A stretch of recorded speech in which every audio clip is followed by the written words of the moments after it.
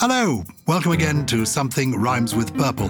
Or if you're joining us for the first time, a very warm welcome to Something Rhymes with Purple. This is a podcast where each week Susie Dent and I meet and we talk about words and language. And, well, Susie, how have you been this week? Have you had a wordy week?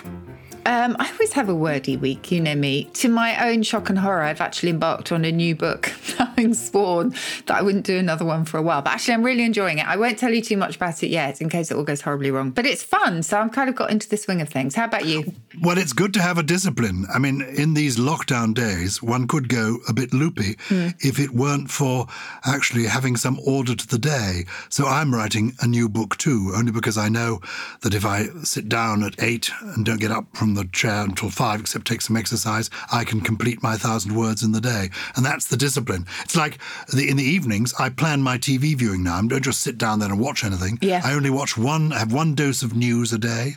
And then I like to just watch one program and make it an event. Nice. I've been through a whole raft of Netflix stuff. Yeah.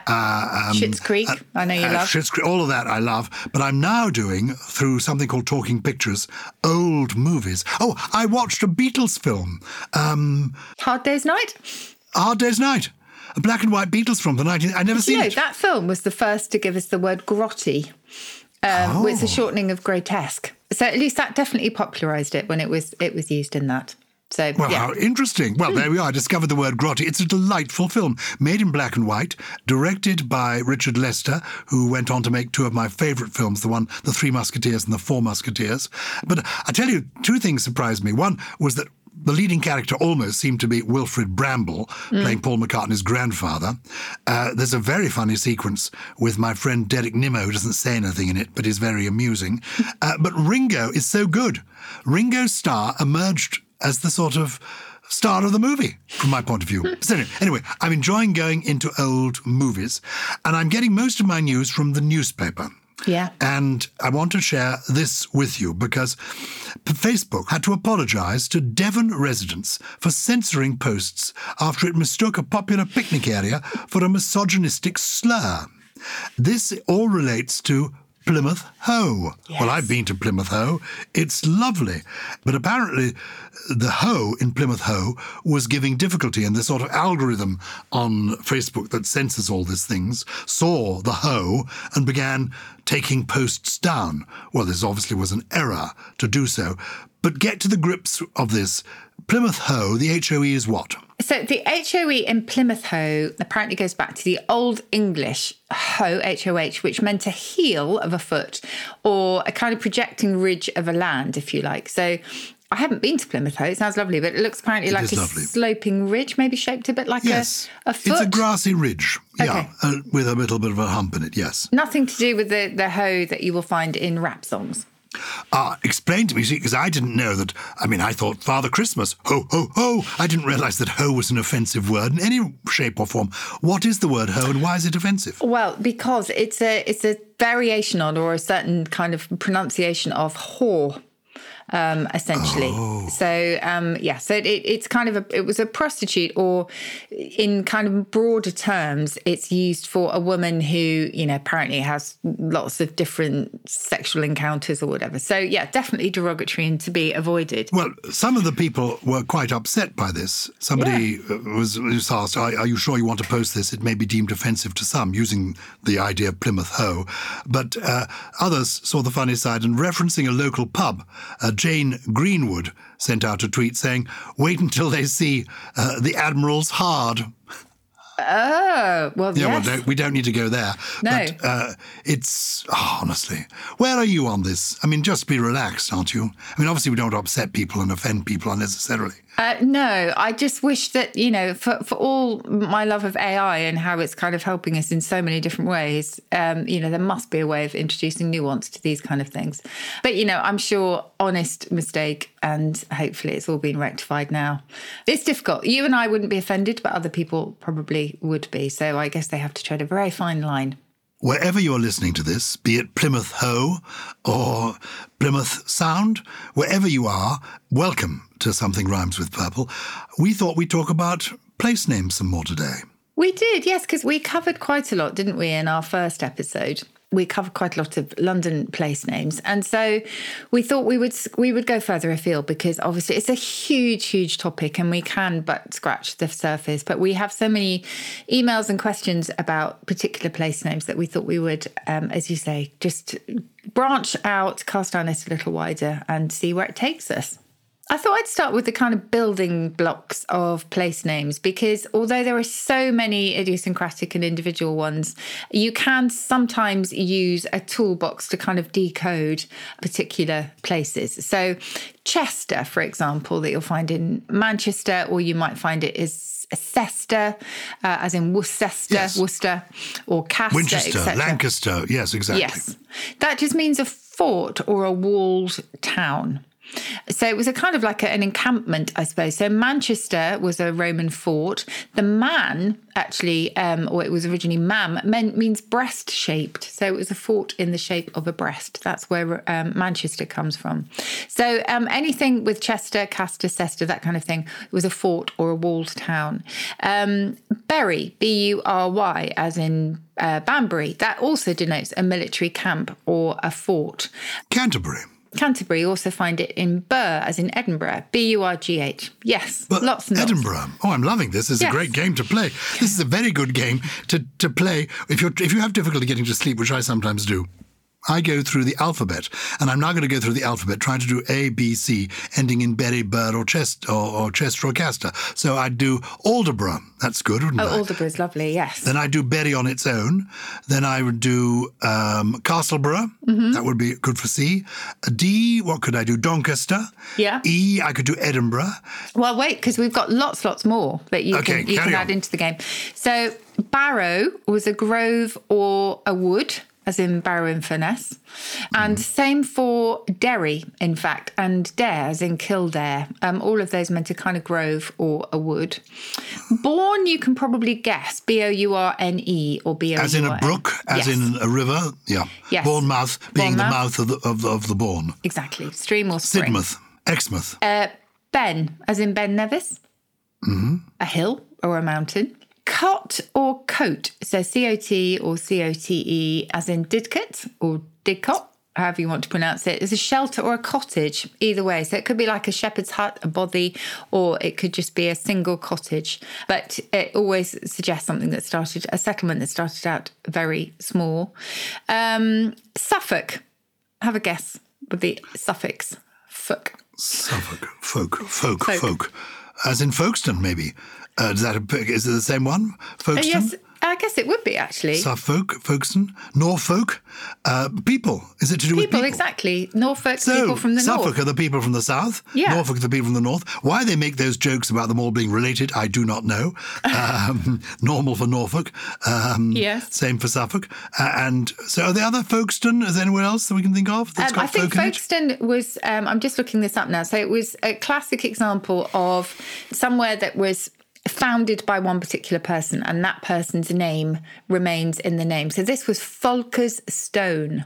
So the stone may have been the marker for a meeting place, for example.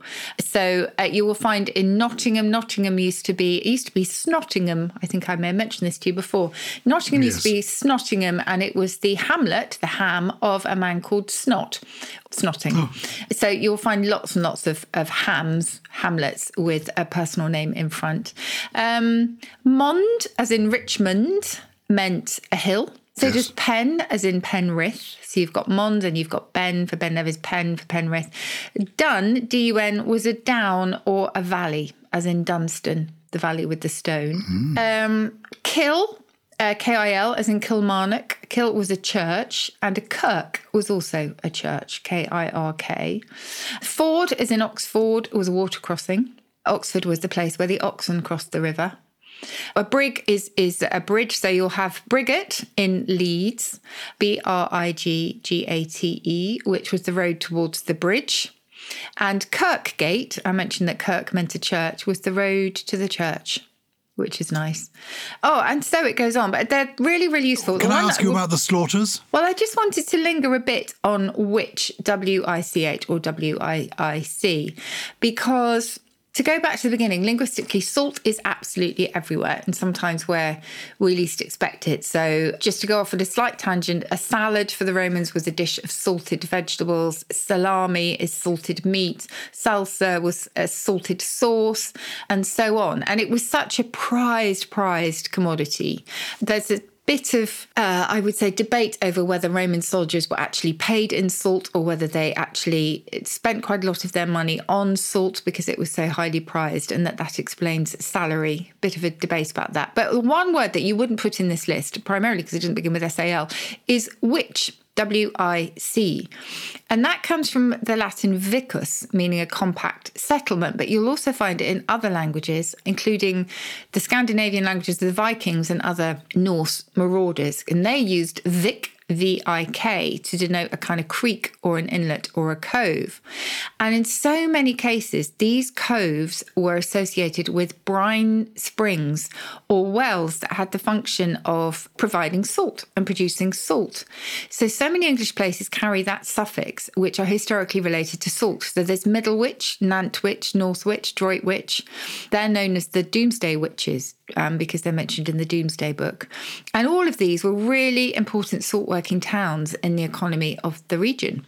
And with the words with names of places with SAL at the beginning, is that true as well? Salisbury, Salford, Salcombe? Well, that's a really good question, and I'm going to have to take that one away with me. I mean, I know Salcombe in South Devon, which is the most beautiful, beautiful place.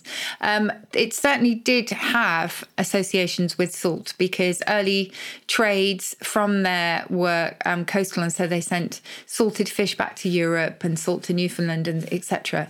So leave that one with me because that's fascinating. I was focusing too much on the witch, but it's really, really interesting. And why witch? The earliest known of producing salt was in shallow pans on the seashore.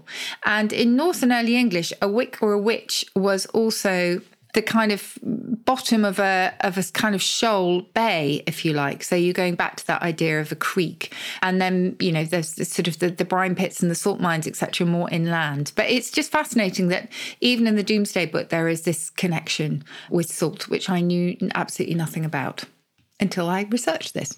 What about stow, as in stow on the wold? Yeah, I think that's linked to our stowing something away, putting it in a place or a spot. So I think it literally just meant place or spot. So a very kind of generic word, that one. But, you know, beautiful, beautiful places with the name. Obviously, stow on the wold is gorgeous. I mean, should we turn to the gory words, which are quite interesting, because you mentioned the slaughters. And it's strange that there are so many words or place names in English that make you think, ooh, I wonder where that came from. But actually, sometimes they're linked to lovely stories and sometimes they're not. Have you heard of the Devil's Punch Bowl in Surrey? Of course. Yeah. Driven through it many a time. Have you? Well, there's a legend attached to it that the devil spent his time here tormenting the god Thor by pelting him with earth, and that the hole he left behind left the great crater in Surrey that visitors can see today, the punch bowl shape. It's an area of outstanding natural beauty, isn't it? I must go and see it. So there's Devil's Dyke as well, which is in Brighton, just among the South Downs. That is apparently associated with the legend that the devil dug it in an attempt to drown the locals. I mean, that's all really grim. So that's not particularly nice. But you mentioned slaughter. That actually goes back to the Old English for a miry place, so a kind of swampy place. And the link there is to the tiny river Eye, which is a tributary to Windrush. I have to say, Upper and Lower Slaughter are the most beautiful, beautiful little villages. And the Windrush Valley is also gorgeous. And it's not too far away from me. Yes. It wasn't just me asking about the slaughters. We had a letter from Ben Legg also inquiring about them. And we had one from Dean McIntyre too, who wanted to know about Bally, as in Ballymoney and Ballymena and those places in Northern Ireland. What's the ballyhoo about Bally? I suppose it's a bit like stow. It's fairly generic. It's from the Irish Balli, I hope I pronounced that properly, Baile, and then na, N-A, meaning the place of, simply. So again, I think probably this is related to personal names and the place of a particular person who was the founder of the settlement. But then there are places that don't seem to have any of these. I mean, I love this collection of, Chester or Castor, Berry or Barrow, Bourne, Ben, Cot, Dun, Kill, Stow, Ford, all these that you can add suffixes or prefixes that mean something. But then you get to somewhere as simple as, say, Leeds. And where does that come from? Leeds. What a funny name. Yes, it is a funny name. The first record we have is Loidis, so Loidis, and that's around the 8th century. And if you heard of the great historian Bede... Of course, the Venerable Bede. The Venerable Bede, he mentions it. It's in the Domesday Book of 1086, but no one completely knows where it comes from, but it may come from a really ancient root, meaning flowing, relating to the river. But it's thought, the Leeds Loiners, so inhabitants of Leeds are called the Loiners, and that may look back also to the Loidis, Loidis, the earliest record that we have of the name. While we're up in Yorkshire, what about Halifax? Oh, this is a lovely one. Halifax is from the Old English Halifax, which meant holy hair. And the story is that a clerk of Horton, as it was once called, well, actually, it's not a lovely story. It's a horrible story. He was jilted and then murdered his girlfriend, his sweetheart. And this is awful, actually. I don't know why I said this was a lovely story, because he cut off her head and hung it in a yew tree. But apparently the head then came to be looked at as a holy relic. And of course, the thing that survived the longest was little filaments of hair that spread out between the bark and the body of the tree, like these beautiful fine golden threads. And so it's said that Halifax goes back to that Halifax, that holy hair. The holy hair, the Halifax. Yeah. I love it. Yeah. Now, we're hearing from people. Chris Orton has been in touch to ask us about places that have really quite unusual names, like Wide Open, No Place, Pity Me, which I think is in County Durham. How do these names come about? Yeah, I generally don't know. I mean, I'm guessing that they are nicknames from local inhabitants. Wide Open, vast expanse, No Place. I don't know, maybe it began as a joke like so many first names did. I can tell you a bit about Pity Me, because there are two Pity Me's. There is one in Durham and there is one in Cornwall. And, it may be simply a whimsical name. So that's the first thing to say about this. It may look back to nothing more than people sort of having a bit of a laugh. But Pity Me in Cornwall, to start with that, has an inn called the Pity Me Inn. And the name of the village, apparently, according to local legend, has its origins in a tragic tale of loss at sea. And it said that the captain of a boat, a fishing vessel, set to sea despite the weather, despite, I think, entreaties of his crewmates and his crew not to go ahead. But he did, and all hands were lost. And it said that the women of the village, as a group, went to the widow of the captain, the skipper, to berate her for her husband's guilt in sending them all off to sea. And she apparently explained, I've lost my husband too, so you should also pity me, hence the Pity Me Inn. So another one, which is also linked to Pity Me in County Durham, is that it comes from the French expression petite mer, the little sea. So who knows? I think what is so lovely about this is just the number of local stories that kind of arise to explain the local place name and how linked they are to local legend. I love visiting the Isle of Wight, and I love the wonders of the Isle of Wight. Cows you cannot milk, the lake that you can walk through, fresh water that you cannot drink, needles you cannot thread, Newport you cannot bottle. I love all of that. But is the cows on the Isle of Wight anything to do with cows, the animal? Possibly. Although people think that actually it was to do with fortifications built during the reign of Henry VIII that were known as cow forts, and that they actually then gave their name. I don't think they had anything to do with the animals. I think it was to do with the sandbanks that you will find that apparently looked a little bit like cows in their appearance. I think they're great fun, these unusual names. In Yorkshire, our old friend, no longer with us, Richard Whiteley, the original host of the programme Countdown, he liked to call himself the Mayor of Wetwang because it's a part of Yorkshire. It's just a lovely word, Wetwang, isn't it? It is, and it probably goes back to, obviously this is the place, one of the places of the Danelaw where the Vikings held sway, and we think it goes back to the Old Norse Vettevangre, which was a field for a trial, so a legal trial, which is quite solemn, isn't it, really? But there is another theory that it simply means wet field, which I think Richard would have preferred. And what about crackpot? There's someone in Yorkshire called crackpot. Probably that's just broken I crockery. suspect so. I mean, it's quite interesting in the Middle Ages. Crackpot, sweat in bed, Gildan bollocks. These were all surnames for particular people. I don't know whether Mr. Crackpot actually was mad in the way that we would talk about a crackpot now, or whether he could have been a builder. Who knows? I suspect What a great it was the name to former. have. Yeah. Charlie Crackpot. Good evening. What's your name? Crackpot. I love it. I have been in the Lake District to somewhere called Great Cockup. Oh, have you? Oh, that's excellent. Yeah, and shows you how juvenile I was. I stopped and took a photograph of the road sign. Oh, I love that. I'm looking up Crackpot in North Yorkshire now, and I've never been there, but it's in Swaledale, apparently, in North Yorkshire. And apparently it goes back to the Old English clacca, which was a crow, and pot, which was a cavity or deep hole, obviously, but often in the bed of a river. Why a crow and a pot would be together, I don't know, but I prefer the fact that it refers to a kind of rift or a crack in the ground. I'm not sure I like the crow analogy. We shall see. It was in Great Cockup, or rather on the same holiday, that I passed a roadside, a chalk board on the roadside, saying potatoes, as in potatoes for sale. Big sign saying potatoes, and underneath somebody had written in chalk, twinned with pomme de terre. I thought it was quite amusing. Let's take a quick break, and then we'll see what people have been writing to us about. Okay. Also from Something Else. In July 2020, Ghislaine Maxwell was charged with recruiting underage girls for Jeffrey Epstein. Well, it turns out this isn't her first scandal. Robert Maxwell was going missing. Ghislaine's father was a media mogul. We had two really big media moguls. One was Rupert Murdoch, and then there was Robert Maxwell. He died mysteriously, in disgrace. The more you know him, the more you dislike him. That led Ghislaine to Epstein. Daddy's little grifter. That's this season on the podcast, Power, the Maxwells. Subscribe now. We're back. This is Something Rhymes with Purple. And I have to begin with an apology to my friend Susie Dent, because last week when we talked about Wimpy, we found ourselves talking about Popeye, spinach, olive oil.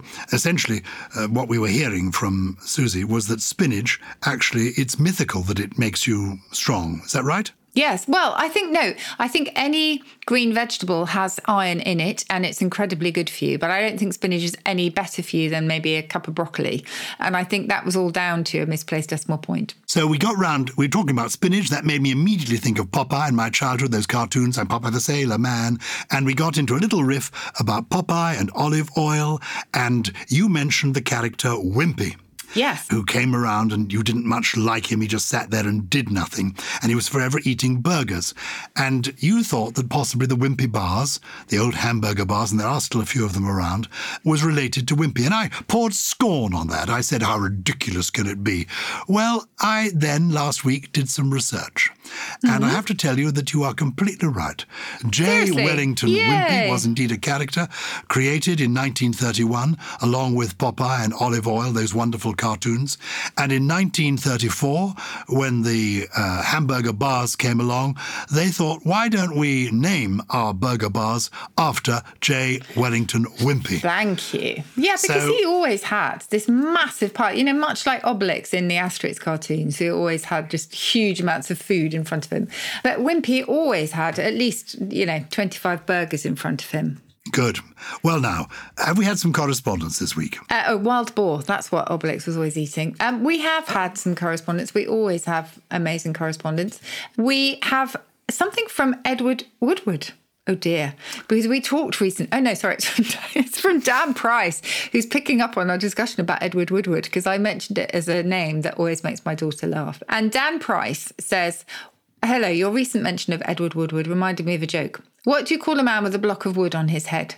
Ed Wood. What do you call a man with 2 blocks of wood on his head? Edward Wood. What do you call a man with 3 blocks of wood on his head? Edward Woodward. And what do you call a man with 4 blocks of wood on his head? I don't know, but Edward Woodward would know. What do you call a man with a paper bag on his head? I don't know. Russell. What do you call a man with a black smudge on his head? Don't know. Mark. What do you call a woman with a Christmas tree on her head? Carol. What do you call a woman with a cat on her head? Kitty. What do you call a woman with 2 toilets on her head? Don't know.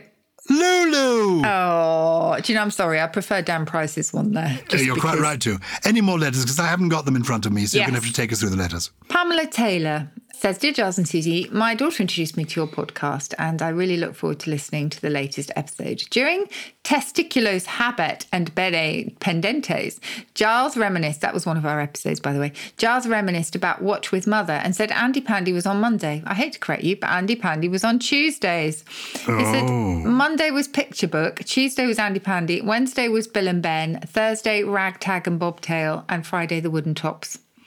Yes. She says, never before, nor probably ever again, will the phrase testiculos habet et bene pendentes and Watch with Mother appear in the same sentence. That's one lovely. hopes not. Thank you, Pamela. Oh, and you know, the one on Monday, Picture Book, I never really got into it. It never really worked for me. Andy Pandy worked. Bill and Ben and Little Weed worked. Indeed, Little Weed's been one of my sort of fantasy characters throughout my life. As you know, the Wooden Tops, I had grave reservations about them. Daddy Okay, Wooden I Top. didn't ever watch those. No, it's Okay. before your time. We're talking about the 1950s. We have a lovely letter from Jeff Holt. I'm sure Jeff's written before, actually. He says, on the playgrounds of Liverpool in the 1950s, to clat on your friend was to snitch or to tell tales on them. If you did, you were a clat tail or a clat tail tit. A friend of my wife remembered this playground chant, clat tail tit, your tongue shall be slit, and all the dogs in the town shall have a little bit. Ooh, weren't we charming little children in those days? He says, I can't find clat in the dictionary. Can Susie shed any light on this word? And I can, in that it's short for clatter and the noise of kind of a rattling tongue or chattering and telling tales. So it's the idea simply of making noise by talking, and that then was extended to the idea of being a snitch or a telltale. Being a snitch, a telltale, being juvenile, I remember as a child using the word, or hearing the word, I hated it, bogey. Yeah. Yes, because there were children at school who used to take the bogies out of their noses and then eat them. Oh, I'm retching now. Yeah. Anyway, no wonder this is an anonymous inquiry. Somebody, maybe it's Gully getting in touch. Anyway, interested to know the origin of the word bogey. I knew of its connection with golf and noses, but recently learned it's also the metal frame under a train carriage. Oh, yes, I think I heard that. Would love to know more. All the bogies. Bring us all the bogies, including Humphrey Bogart. What are all the bogies? Okay, well, maybe and Colonel Humphrey Bogey would have liked this because it all began with the devil. So the bogey was the bogeyman. It was the evil one, if you like. So it was a goblin. It was an object of terror or dread, which was the first meaning of a bugbear or a bogey bear. It could be a detective or a policeman, also someone who was dreaded, I guess. It could be an enemy aeroplane, particularly an unidentified one. If you look in the Oxford English Dictionary, under all of these beginnings is listed the bogey that comes out of your nose. So maybe they were thought so disgusting and revolting that they were listed under the bogeyman. The bogey that's the undercarriage of a train is spelt generally IE, and we don't know where that one comes from, but it's not linked to the devil. But it's extraordinary that there are words that we don't know the origin of. We don't know how the word bogey for the undercarriage of a train started. I mean, I find that impossible to believe because trains have only been around for a couple of 100 years. So we could do research into early books about manuals of how to construct a train. Trust me, the OED would have done exactly that. Sometimes the trail just goes cold. And if you think about, how it is these days when one person might invent a word. So say someone invented doom scrolling, which they did. We don't know who it was. It would be almost impossible to find the very first record of it. That is a fairly transparent one in that you know where it comes from. But, it's really, really hard to pinpoint things. So it says it's a northern dialect word. It is of unknown etymology, even though there are absurd stories in the newspapers, says the OED, and it has nothing to do with the bogey that is the evil one or the devil. So that's as much as we know, but we do not know where it comes from. It's first mentioned in 1835. Well, if you are out there, a purple person who comes from a heritage and your forebears were involved in the manufacture of railroads and railway trains, and you do know where the original bogey comes from, please let us know. Amy Whitehead has written to us about frogs. Hi, Susie and Giles. During the Great Pottery Throwdown, this must be a television programme, another one that's passed me by. Anyway, the contestants were challenged to make bricks. And it was mentioned that the dip indentation in a brick is called a frog. Oh, how intriguing. It occurred to me that I can think of various other things, also known as frogs. Unravelling knitting is called frogging. Part of the bow of a violin is called a frog. I didn't know that. And there's a fastening called a frog. Oh, yes, the front of your coat. So, my question is, why so many frogs? And is there a connection? Thanks. Oh, brilliant question, Amy. Well, first of all, the frog that is the amphibious animal, that goes back to an Old English word, frosh, F-R-O-S-C, and it came into English as frosh with the H at the end rather than the C. So that's the amphibian. It was probably changed, the spelling of it was probably changed to frog by association with dog. So that one is fairly simple, that you can see it had a kind of Germanic origin, if you like. And its story is, quite well known. It became a general term of abuse. It was actually used primarily for Dutch people before the French. And the French, of course, it was partly down to the reputation of eating frogs' legs. Frog in the throat, that also, it's a kind of reference to something that makes you croak, but frog also had an earlier meaning of a soreness or swelling in the mouth. The frog that's the decorative fastening isn't the same word, and you won't like this, Giles, but its origin is unknown.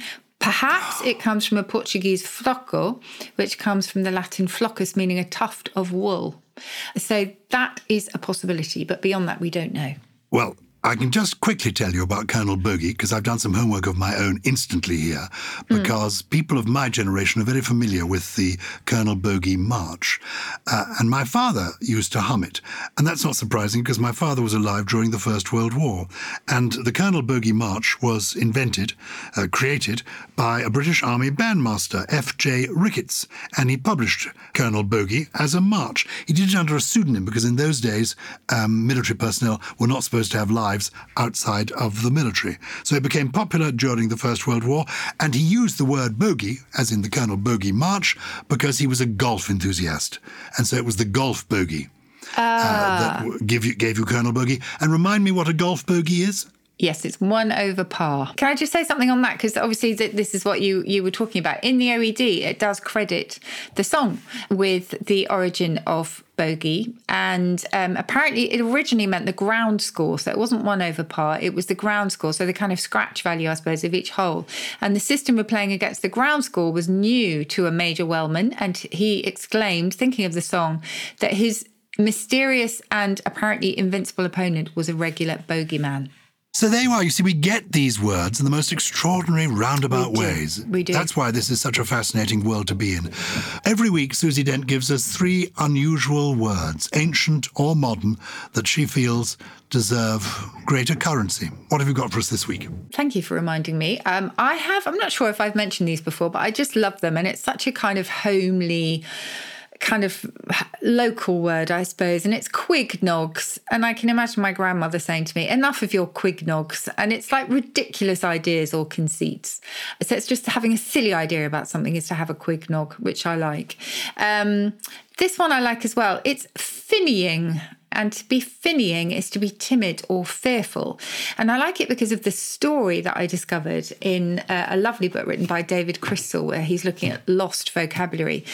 Because finnying apparently has a possible connection with supernatural beings known as the Finns. And in the Shetland Isles, there was a long tradition coming from Norway, that the Finns had magical powers, the Finns as in the nation. And these magical powers were said to be able to make people take the form of creatures of the sea. So you didn't mess with the Finns. And if you were finnying, you were timid or fearful of the Finns, these superstitious beings. I just like that. And also I think finnying sounds a little bit timid. And my final one, very quickly, if you've ever owned a pair of shoes that creak, as I frequently do, particularly new shoes that make a creaking noise, those are known as knickerers. Not knickers, but knickerers. Knickerers? Yes. They creak. If you can hear a rumbling sound in the background, I think my wife has ordered some new shoes. We can't go out to the shops now, so she ordered some new shoes online. They arrived, and I think she's trying them out upstairs. And so, what is this noise called? Quickering? What's it again? The shoes themselves are called knickerers. Knickerers. These are shoes that creak. Yes. Knickerers. Knickerers. I've got to go in a moment upstairs to tell my wife to stop marching about in these shoes. Because can you hear the sound? I can of them hear, marching? yes. I can hear. It sounds like you've got an army above you. Yeah, well, she's quite fierce, can I tell you? I would have stopped her, but you've met my wife and you know that she'll be saying no. Anyway, that's what the noise was. It was my wife marching up and down in these new shoes. Have you bought any? My wife has bought nothing virtually for a whole year. I've certainly bought. I don't like buying things anyway. Have you bought anything in the past year? Yes, I actually have bought a pair of new boots because I have been trudging out in the mud. I was very excited because I feel like I haven't had anything come through my door that's remotely exciting. Only to discover they were too small, so I'm afraid they're on their way back. That's the excitement of my life. Oh, they're on the way back. Yes. Well, my wife's maybe on the way back because they certainly make enough clattering sound upstairs. I shall ask her if they squeaked as well, in which, if they squeaked, they were knickerers. Is that it? They are knickerers, yes. Do you have a poem for us this week? I've got a lovely poem for you this week. And because we've been travelling around the country, visiting different places with different interesting origins to their names, I've turned to one of my favourite Scottish poets, Charles Mackay. And this is it's a reflection on life. It's called A Summing Up. And it's bittersweet, really, but I love it. I have lived and I have loved. I have waked and I have slept. I have sung and I have danced. I have smiled and I have wept. I have won and wasted treasure. I've had my fill of pleasure. And all these things were weariness, and some of them were dreariness, and all these things, but two things, were emptiness and pain. And love, it was the best of them, and sleep, worth all the rest of them. Oh, wow. A Summing Up by Charles Mackay. And that's nice us summing up. summed up for this week. It is, Do thank please you. spread the word. If you've enjoyed the podcast, do spread the word. Please do. And you can get in touch via purple@somethingelse.com. Something Rhymes with Purple is a Something Else production produced by Lawrence Bassett with additional production from Harriet Wells, Steve Ackerman, Ella McLeod, Jay Beale and the Bogeyman himself. Yes, old Uncle Quignog, it's Gully.